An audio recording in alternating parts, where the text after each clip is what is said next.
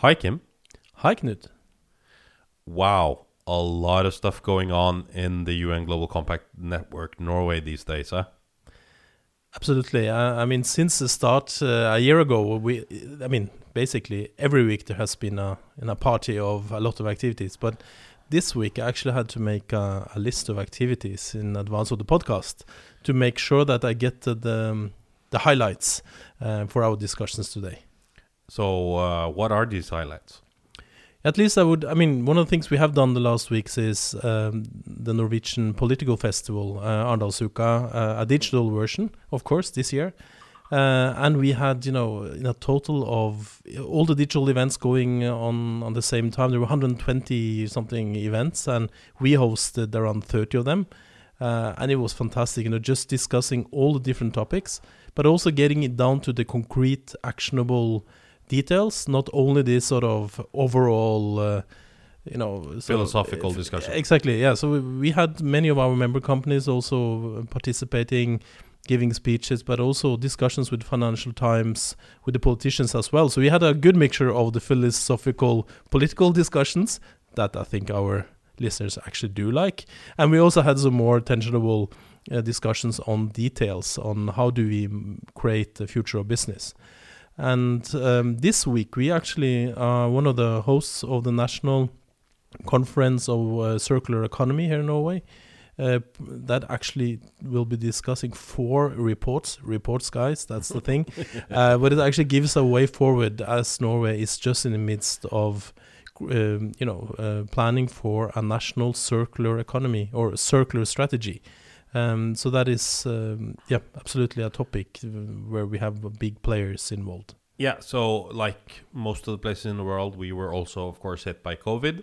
So the yearly political festival had to be cancelled, and we decided to get together with some other companies and organizations and do an event over 4 days. And it was quite a success, I would say. I've gotten a lot of positive feedback, and we reached a lot of people.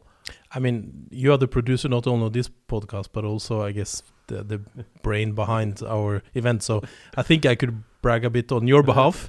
So to have 11,000 unique viewers on stream, actually, throughout the 4 days, at least for us in UN Global Compact Norway, was a big achievement. And we're happy that, that we get people to actually listen to all the work that has been done. And those that are working with production, events, and content know how much work that is.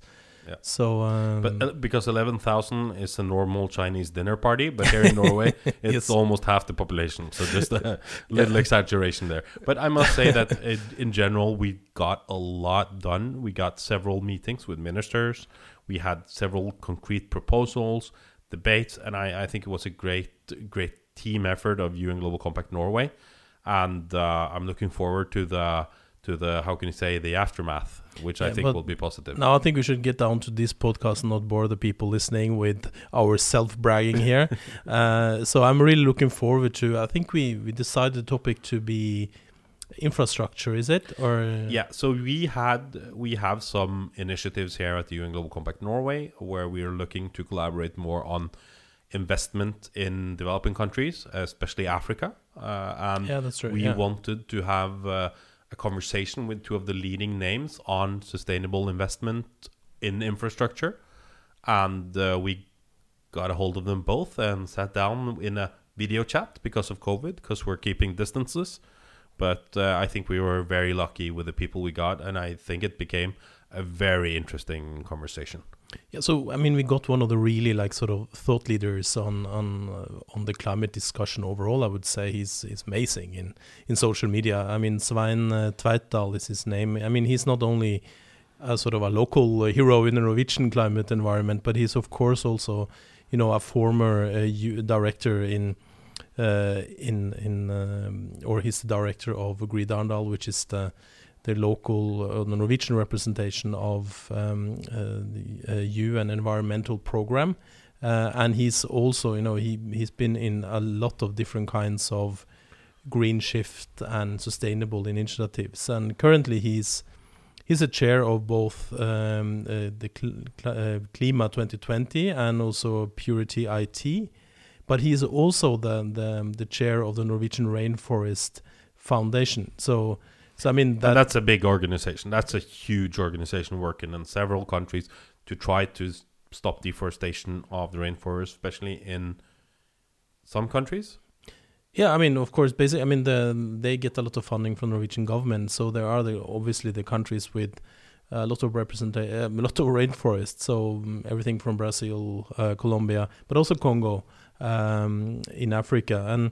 But I think it is also the combination with Terje Osmundsen, which is the other speaker or guest today, is essential, because he's very much a businessman that has, in this case, I mean, the last thing he's been doing is to be part of starting up Empower New Energy, that is investing in Africa, in renewables, but also infrastructure, of course. So to have the combination. And he also has quite a background from business. I think he was the leader of a French telecoms company. Oh, he was that as well. Yeah, that could be. Yeah. I think he was working in the leadership of Alcatel. He was also one of the directors of the Norwegian Association of Enterprise. So he has the business credential, and he decided a couple of years ago to move away from what we could call traditional or old ways of doing it and moving into sustainable business development and investment. Yeah, and I mean, absolutely. He also, I mean, I remember him as a politician as well. So I mean, these two guys, they really have it everything, don't they? Both from UNEP and also from different kinds of organizations and business. Yeah. So for me, this is a conversation where I really saw you get into the discussions. You started talking about concrete solutions. You define the problems. So I think this will be a great podcast. Looking forward to hear it again. Yeah, so I think we can just take it away, can't we? Yeah, let's do that. So, welcome to you both, Terje and Svein. It's a pleasure having you here with us in this podcast, in the podcast Future of Business, or Fremtidens Næringsliv, as we call it in Norwegian. And the topic of today is finance. And you both have, as you all heard, a very thorough background in the field of finance in general, and also on the work on the green shift or sustainable shift towards the Agenda 2030 and the new or the sustainability, the Sustainable Development Goals.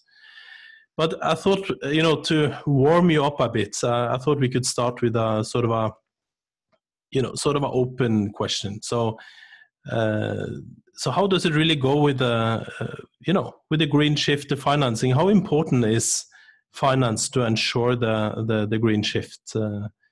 I thought perhaps you could start, Terje, and then Svein can fill in it's a very open question, but that gives us the opportunity to dig into more of the work you have already done so far.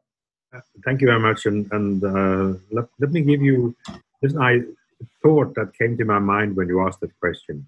We are now seeing what's happening in the COVID-19 area, and you see all the money which is now being deployed to develop a vaccine for that. How is that working? It works that governments and privates are setting up funds that will actually then be channeled to the solution providers who can actually secure results, right? So there see that a lot of money available if you have a realistically good plan for actually how you can reach those targets. If we go to the energy access field, the fact that you have 600 million people without electricity, and you have businesses struggling with power, and you have a huge deficit of power, how do we do it there? I mean, it's completely different. I mean, and the same thing goes for other sustainable development goals.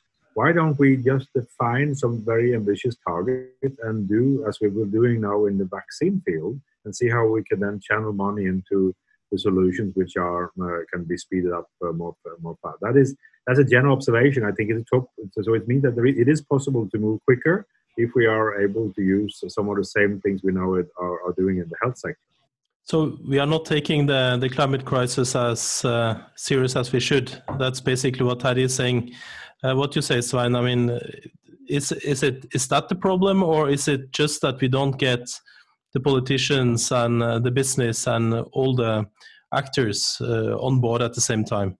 I think the problem is, the general problem is that the market is not working as efficiently as it should for the green shift, because as we see now, renewable energy is getting cheaper, and it will be competitive in the future. So if we were in a big hurry, then we could leave the development to the market. But if we unfortunately leave this directly to the market now, then we will see a global warming on 3.5 to 4 degrees, and that is not a recipe on climate crisis, it's a recipe on a climate catastrophe. And one of the main reasons for this is that the subsidizing of fossil energy is 4 or 5 times higher than the subsidizing or support to renewable energy. If we just swap that around, the thing would go much better. Comparing with the situation now with Corona, it just shows that if we are willing or motivated, the money is there. So in theory, that is not the problem. But the big problem we have now, or the big challenge, is that there are so much money now used to, in a way, solve the Corona crisis. And if that is not used in a kind of green context, then we will get back to business as usual.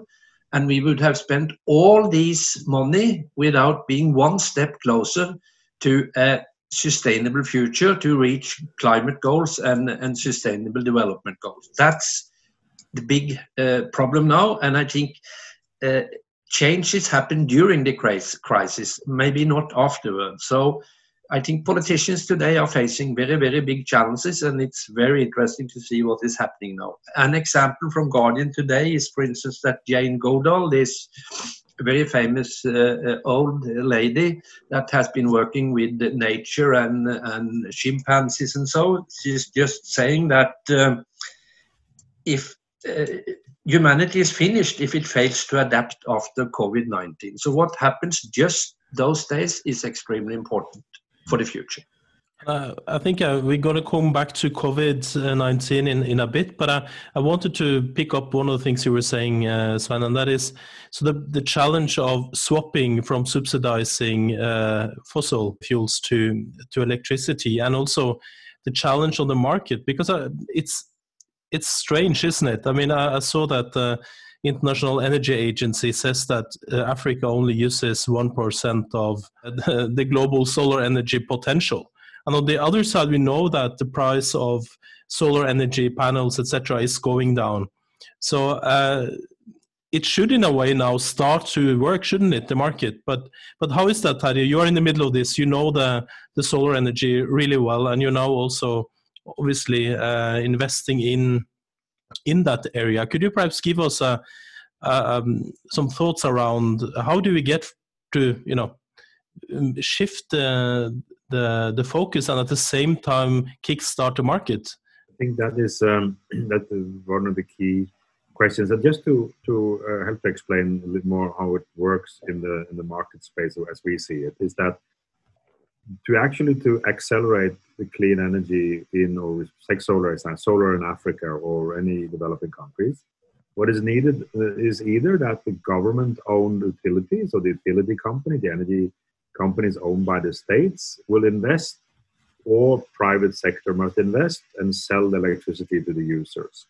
So the government-owned utilities are generally very weak financially, right? So they are stuck with big debt, and they are also stuck with the government decisions of subsidizing fuel. So they are actually losing money. So many of the entities in developing countries that should be on the forefront of the building renewable power, they do not have the financial resources to do so.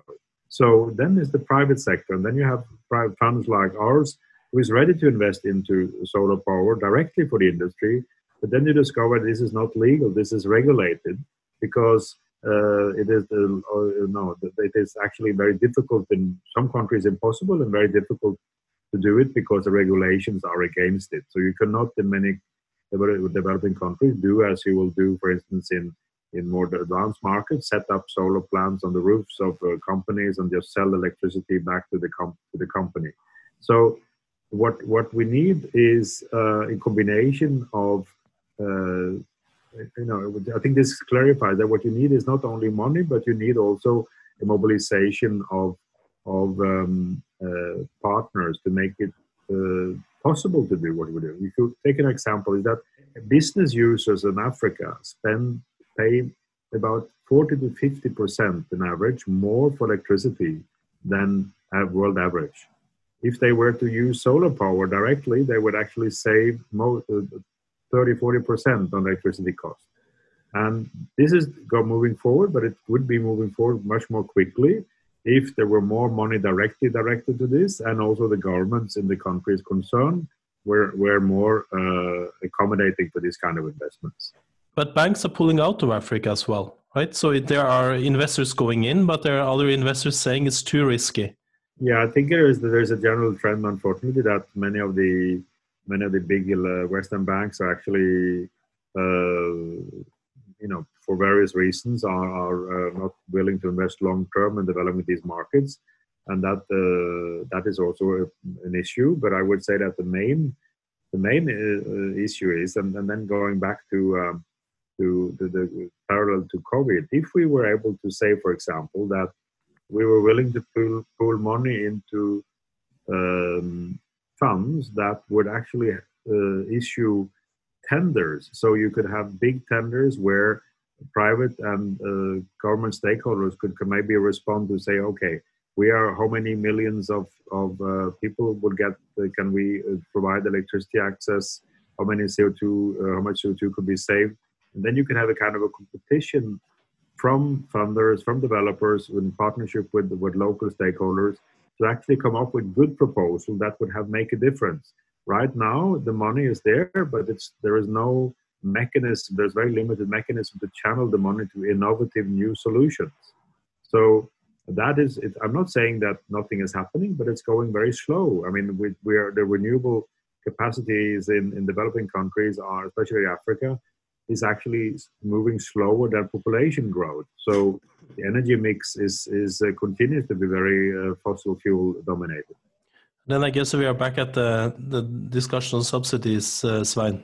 Yes, we can. But what Terje said here is quite interesting when you see the difference, for instance, between take China, India, and Africa, because Africa as a whole now has less people than China and India. But China and India, they will stabilize around 1.567 billion. There is today 1.3 billion in Africa, but already in 2040, they will be more than 2 billion. And according to the UN, by the end of the century, 3.8 billion. That is a tremendous challenge. So this development will be different from the development that goes on in other places in the world. And these people, of course, need energy. You mentioned that today only 1% renewable. So if these people should have a decent life and a decent access to energy, and if we then don't have this as renewable and green energy, then we will just have no chance to achieving global climate goals. And of course, this also goes for nature, because if you have 3.8 billion people in Africa, you can imagine what will happen with the nature. And actually, in Africa today, maybe the biggest source still is bioenergy. They use car coals and so forth. So there are so many big challenges. But when we talk about subsidizing, that is one thing that needs to stop. And the politicians, they need to take these decisions. If not, this will not work. The market can work. I can remember, I just mentioned that I have background from Northern. I was a board member there for many years. And And we invested in renewable energy and quite a lot in Africa, and our result was better than the Norwegian oil fund, so or pension fund. So if you look today into where is the economy developing fastest, you find 4 or 5 of those countries in Africa. So, and when even if they are on a low level, when the economy is developing fast, there is tremendous opportunities for small and bigger businesses. So if you do it in the right way. But we talked about risks, and it is risky to do business there. And again, here the politicians need to come up with guarantees and a solid policy. If they manage to do that, all this is possible through market mechanisms. Yeah, and you also have, both of you have obviously experience from the African context, but what about, how is it going now with the ROI, the return on investment area? Is it good for you to, or for the company to invest in Africa as well? Because of course we have all heard about the examples of Norfund being the state fund, but also relying on a return on investment. But how is it for private actors in Africa just now? I mean, is it worth it? I guess that is the question, and because there is, like you're saying, a need for the politicians and the state to support it. But what happens then when you are in states where the authorities are weak, when the state is weak, when it's a challenging situation? Of course, yes, of course. There is higher risk in some. I mean, if you take sub-Saharan Africa, you can say that in general, the risk, the political, regulatory, currency risk, commercial risks, you could say are higher in general than maybe, for instance, take North Africa, Egypt, where it's lower, or even, of course, that is even, of course, much lower than in Europe or Norway. And the reason for this is it's not something which is linked to the fact that it's Africa, but of course it's linked to the fact that these are still relatively new countries, and still they are still quite of recent experience with institutions, the rule of law, and it's moving in the right direction. So I mean, but there is a perception, of course, which says that the risk is high, but those very often the perceptive risk is higher than the real risks, and that is also under supported by what Svein says. In our terms, what we have done is that we have told our investors that we will give them. We have set up a system with a very, I would say, elaborate risk management approach, and that has made comfort our investors. They've been willing to put money into our fund to finance high impact renewable energy in sub-Saharan Africa.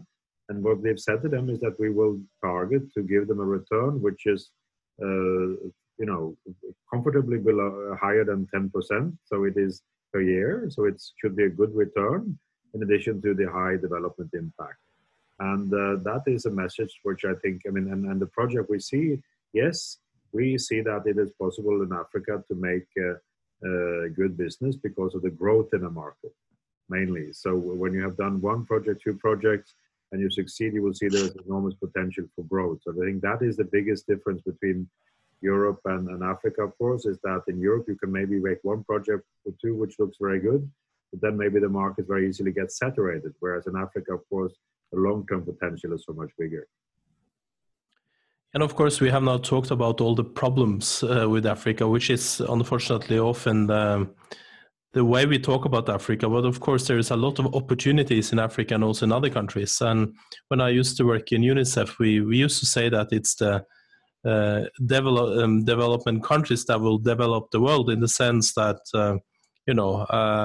the mobile cash came from Safaricom in Kenya. The simple solutions are as basic solutions, but not and very needed in the complex thinking Western world in a way. I mean, why make it so complicated when the solutions are much easier and have a better effect?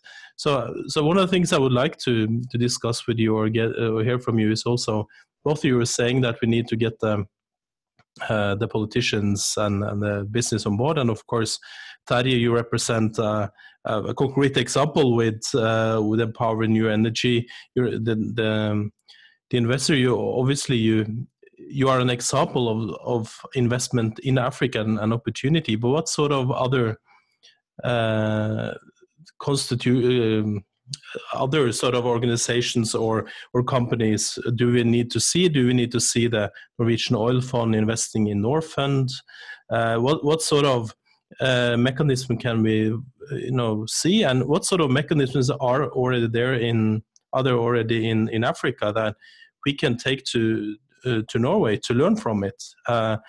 Because we have a challenge with financing our own green shift in the Norwegian context, right? And we see the government launching yet another strategy on hydrogen, on different kinds of areas, but there's no long-term finance strategy included in the plans. So it's supposed to go from annual budget to annual budget, but it's basically doing the same thing as before without not creating new way of financing it. So I think both the mechanism of how do you work private or public together, and also how can we, I look to the UK to see they have the UK Green Finance Initiative, the national initiative. I mean, they have a long-term plan on how to finance several areas and sectors, while the Norwegian context completely different. So it's an interesting. I would really like to hear from you what your thoughts are on mechanism, both on setting it up and also financing the new mechanisms we will need. I'm sure both Sven and I have views on this. And first of all, we are an investor, but also I know that Sven also is in his modest capacity also an investor into renewables in Africa. So I think we both have a passion and interest in that area. Let me put it this way. There is no lack of money available for the moment. What the problem is that a lot of the so-called sustainable finance that has been set up, the funds and sustainable finance, very often what they do is that they decide what they are not going to invest into. Okay, so they say they will not invest in coal, we're not going to gather them, but there are not much, and then there are lots of funds who say, okay, we would like to invest into renewable energy and other low carbon solutions.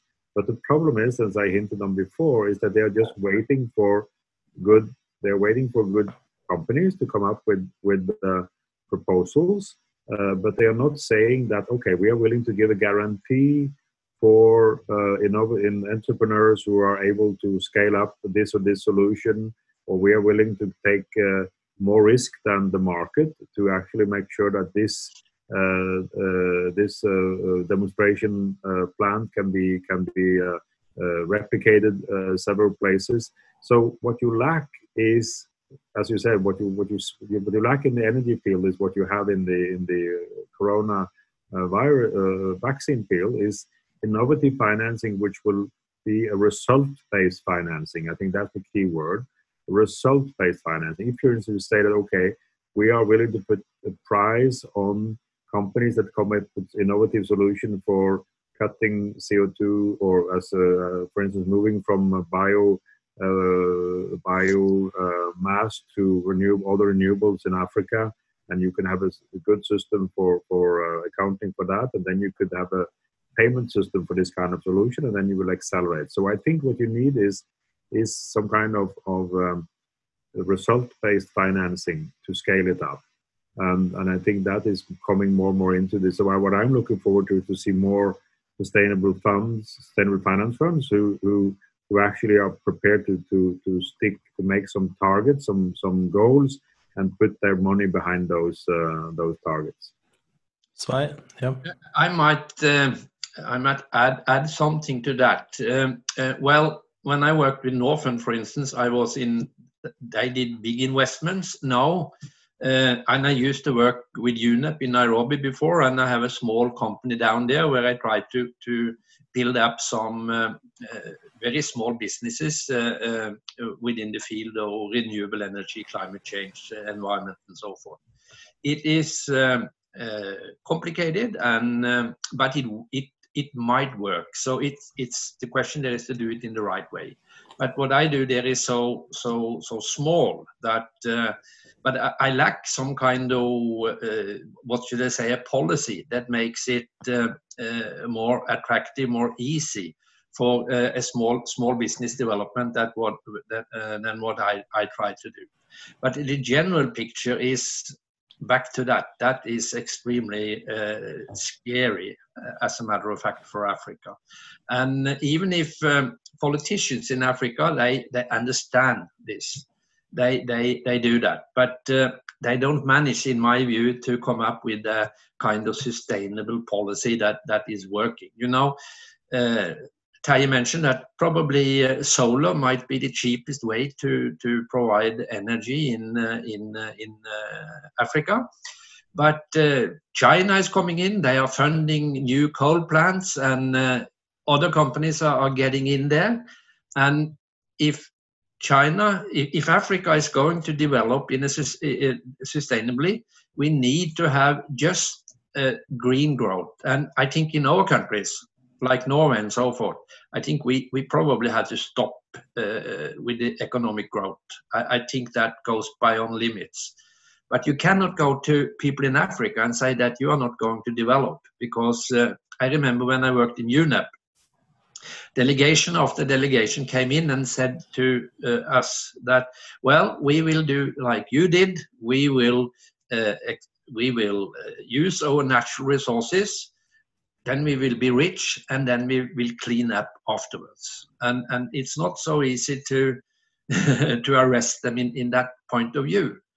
On the other hand, they are the victims of nature loss and climate change. So the policy is not strong enough, and it needs to be strong very fast. And that need to be a cooperation between African politicians and politicians in Europe and other places. And then the business will do the work. It's not the government that will build a renewable society, it's the private business. But they need to set the rules so that it is safe and profitable for the private sector to pour in the money that is there now. And if they manage to do that, then it will work. And I think there's no other solution that they need to do this, because if they continue to subsidize fossil energy, and they are getting 2 billion, 2.5 billion, and I think they can, in a way, develop based on fossil energy, then that's the end in a way. So, and we are so far now that this shift has to come extremely fast. And I think private business is an excellent tool to do this shift, but it don't work without political support, and that is maybe a cooperation between African politicians that understand what we are talking about now, and ODA and other business development in Africa. You know, the subsidizing, as we talked about, of fossil energy in Africa is more than climate finance and more than ODA that is poured in there every year. This has to stop, and this is just politics. It's not market, it's politics. You know, we had this, I certainly agree. And, you know, we had this carbon credit before, and from some years going back, the UN CDM credits and so on, it was a hype, and then it all fell down. Well, if you look at the situation now, so if the international community, and Norway could be a forerunner, said that we are willing to, for a period of 10 years, to pay $20-30 per ton of CO2 saved by renewable energy companies, then you could remain, for instance, Nigeria, you could replace millions of diesel generators, you could replace coal-fired plants. That is the kind of result-based financing I'm referring to. You could say that, I'm not saying that it has to be as necessarily as complicated as CDM was. I think it can be done more easily. But the thing is that if you really want to make a difference, you need to put the money to those who are actually putting their risk and willingness to deliver, and then only pay them for what they deliver. Today, very much of the money that Norway and other countries are allocating to, for instance, sustainable energy is lost in consultants and bureaucracies and things, and it is not really going to the end users and leading to. So I think there is a need for thinking new ways to accelerate the deployment of clean energy. So what you are saying is that we could basically, if you're trying to put it into the current Norwegian foreign policy, sort of look for something that's already there. We could take the rainforest model, the rainforest project that Svein knows much better than me, and say that we do just like Norway has done with Brazil, for example, or Colombia, Indonesia, to say that we do a result-based payout of money. So if you stop the cutting down of the rainforest, the deforestation, then we will pay out ODA funding depending on that. So is that something like that you would propose? Exactly. You can say that if your solution can replace diesel or coal, for instance, then you can document that. Then we are willing to give you to pay for those savings per year or for a 10-year period. That is something which also is completely in line with the Paris Agreement, the Article 6, where they have kind of moving from the so-called CDM to the SDM, the Sustainable Development Measurements, or what I call. So there is a special new vehicle mentioned in the Paris Agreement that Norway could kind of pioneer, and it is not something that we necessarily should do to compensate for what we're not doing at home. I'm not saying that. We should continue to focus at home, but this is something we could do at international level to really make a difference. That's an interesting. What do you think about that, Svein? I mean, and if you take the parallel to the rainforest. Well, I think that is one model, but I think the overall perspective is that in Norway we call it polluter pays principle. In last year, the International Monetary Fund had a report. We are going back to subsidies, that if you include the damage from emissions, not only the emission itself, but damage from emissions, then not direct subsidies, but then the damage from emissions, they talk about something like $5.2 trillion or 6.5% of the global GNP is this damage. And they state that if people had to pay the full cost of this, then emissions would immediately go down with 28%. And deaths due to toxic air pollution would be 46% lower. And if you compare with Corona now, they have now around 100,000 dead people in the US, but according again to this report, every year between similarly like that, 70 to 110,000 people is dying from pollution, from emissions. So the problem with climate change, including the damages it does, is much bigger, and it doesn't stop. So if we're willing to let polluter pay, we would solve much of the problem. But of course, we haven't talked about it, but one issue in Africa is, in many cases, not very good management and also corruption. And that is a hindrance there, because they might be tempted to listen to fossil lobbying,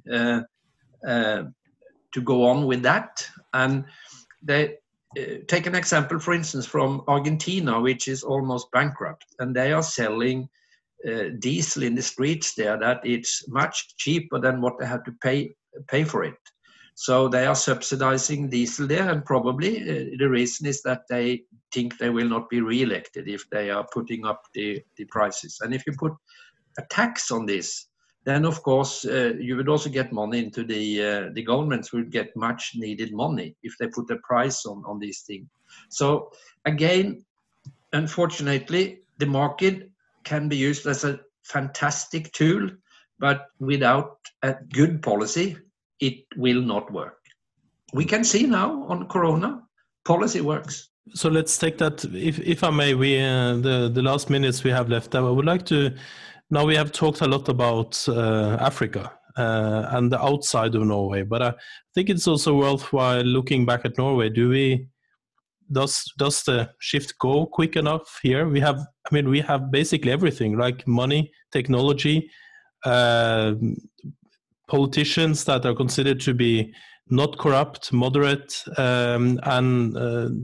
but still, the feeling is that there is so much more to do, and not only on, obviously, the discussion on Norway as one of the largest oil and gas producers in the world. But what are the next steps? If you could choose like one or two things, each of you, what does Norway need to do in our own context? Yes, so I'm happen to be part of a commission now, which is actually looking into how Norway can accelerate this green shift, and we're discussing these things a lot. And you're certainly right if you think it's very typical now that the so-called green stimulus package from the government, from Norwegian government, that was presented a week ago is about the 3 point something billion Norwegian kroner, whereas just for the tax relief for the oil companies, they are now discussing up to maybe 10-15 billion Norwegian kroner. And this shows how, of course, important still the fossil sector is in the Norwegian economy.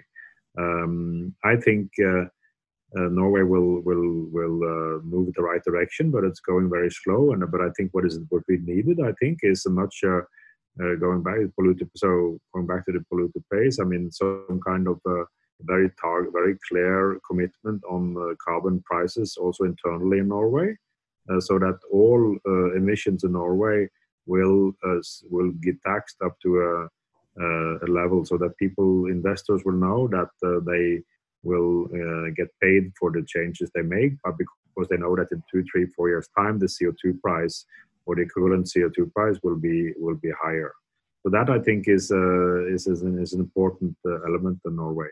But I would like just to have a quick comment on what Svein says about the subsidies, because yes, he is right. You're right, Svein. But if you look at the government, I mean, we cannot wait till we have to work with the governments in Nigeria and Lagos and Tanzania and Mozambique and all these countries, of course, to reduce subsidies.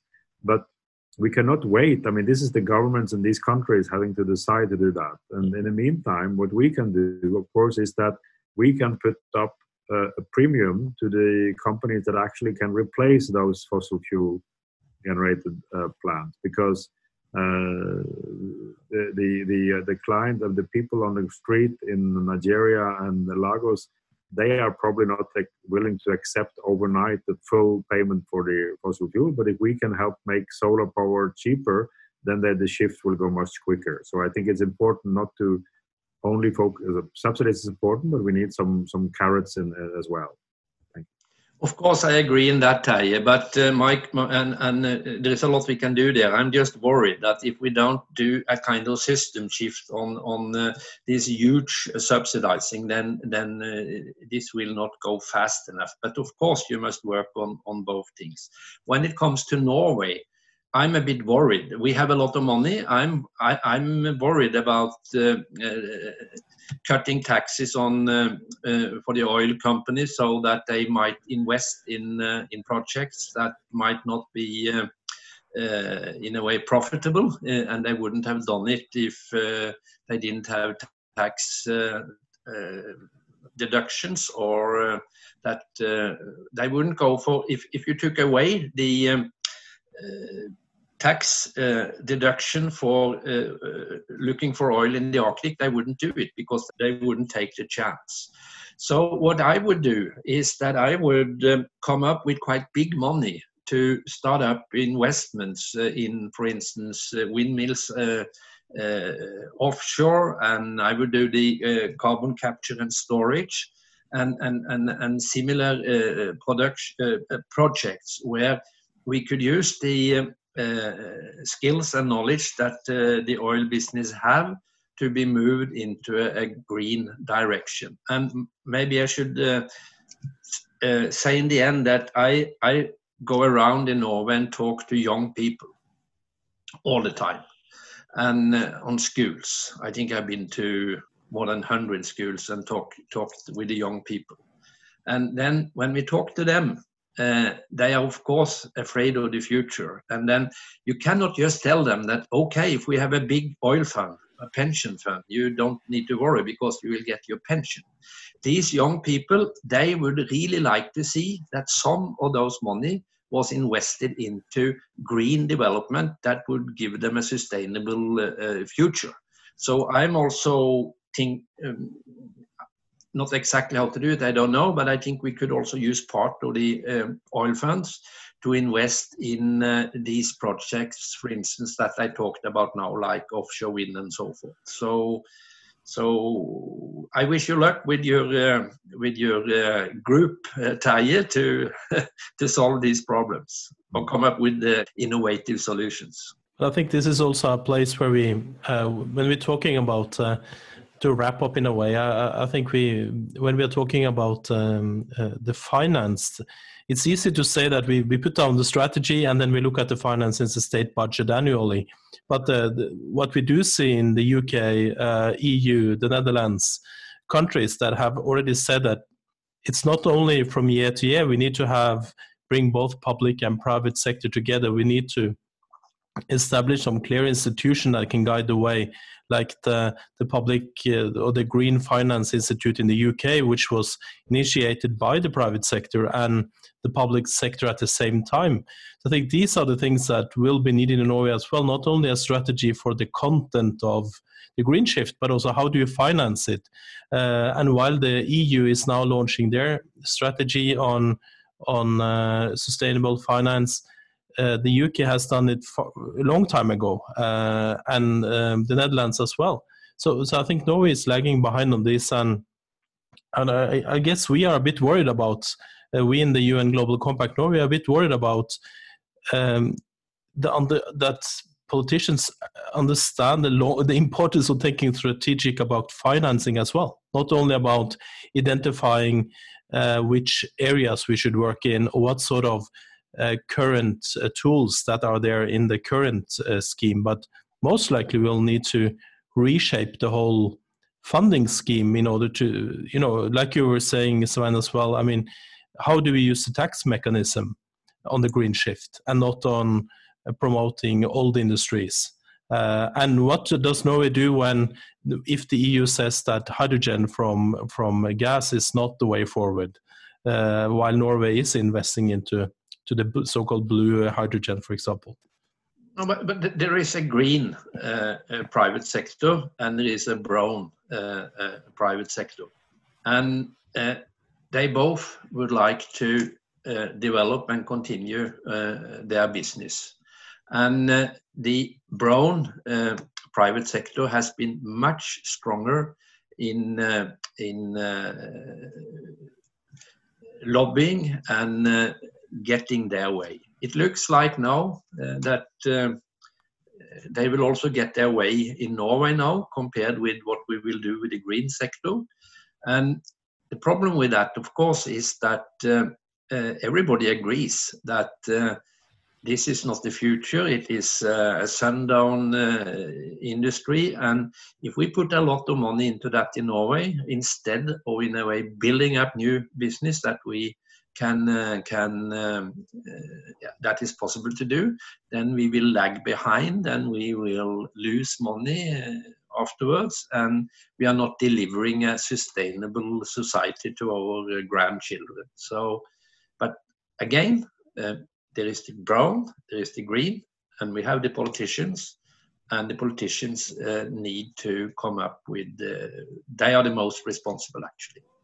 So Terje, you will get the last comment as we are getting close to an end here. So please, do you have any further comments to what Svein was saying? Or? Yeah, I have one observation which I think is important, is that we're talking about sustainable finance, sustainable investment and so on, but we are still, the people who are working as asset manager, investment manager, fund manager, they're all trained in the same logic where they're looking for financial returns. So they're looking for financial returns, and then they like some so-called ESG, environmental and social things in addition.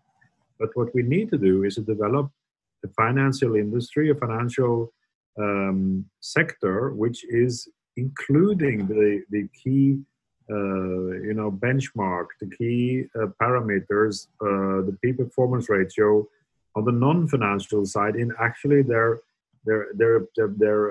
fund management. So when you evaluate the customer, you evaluate investment, you're not only measuring return expectations and risk, but you're also measuring how much carbon do we save with this investment, how much extra electricity access or water saving can we obtain, how much does it have.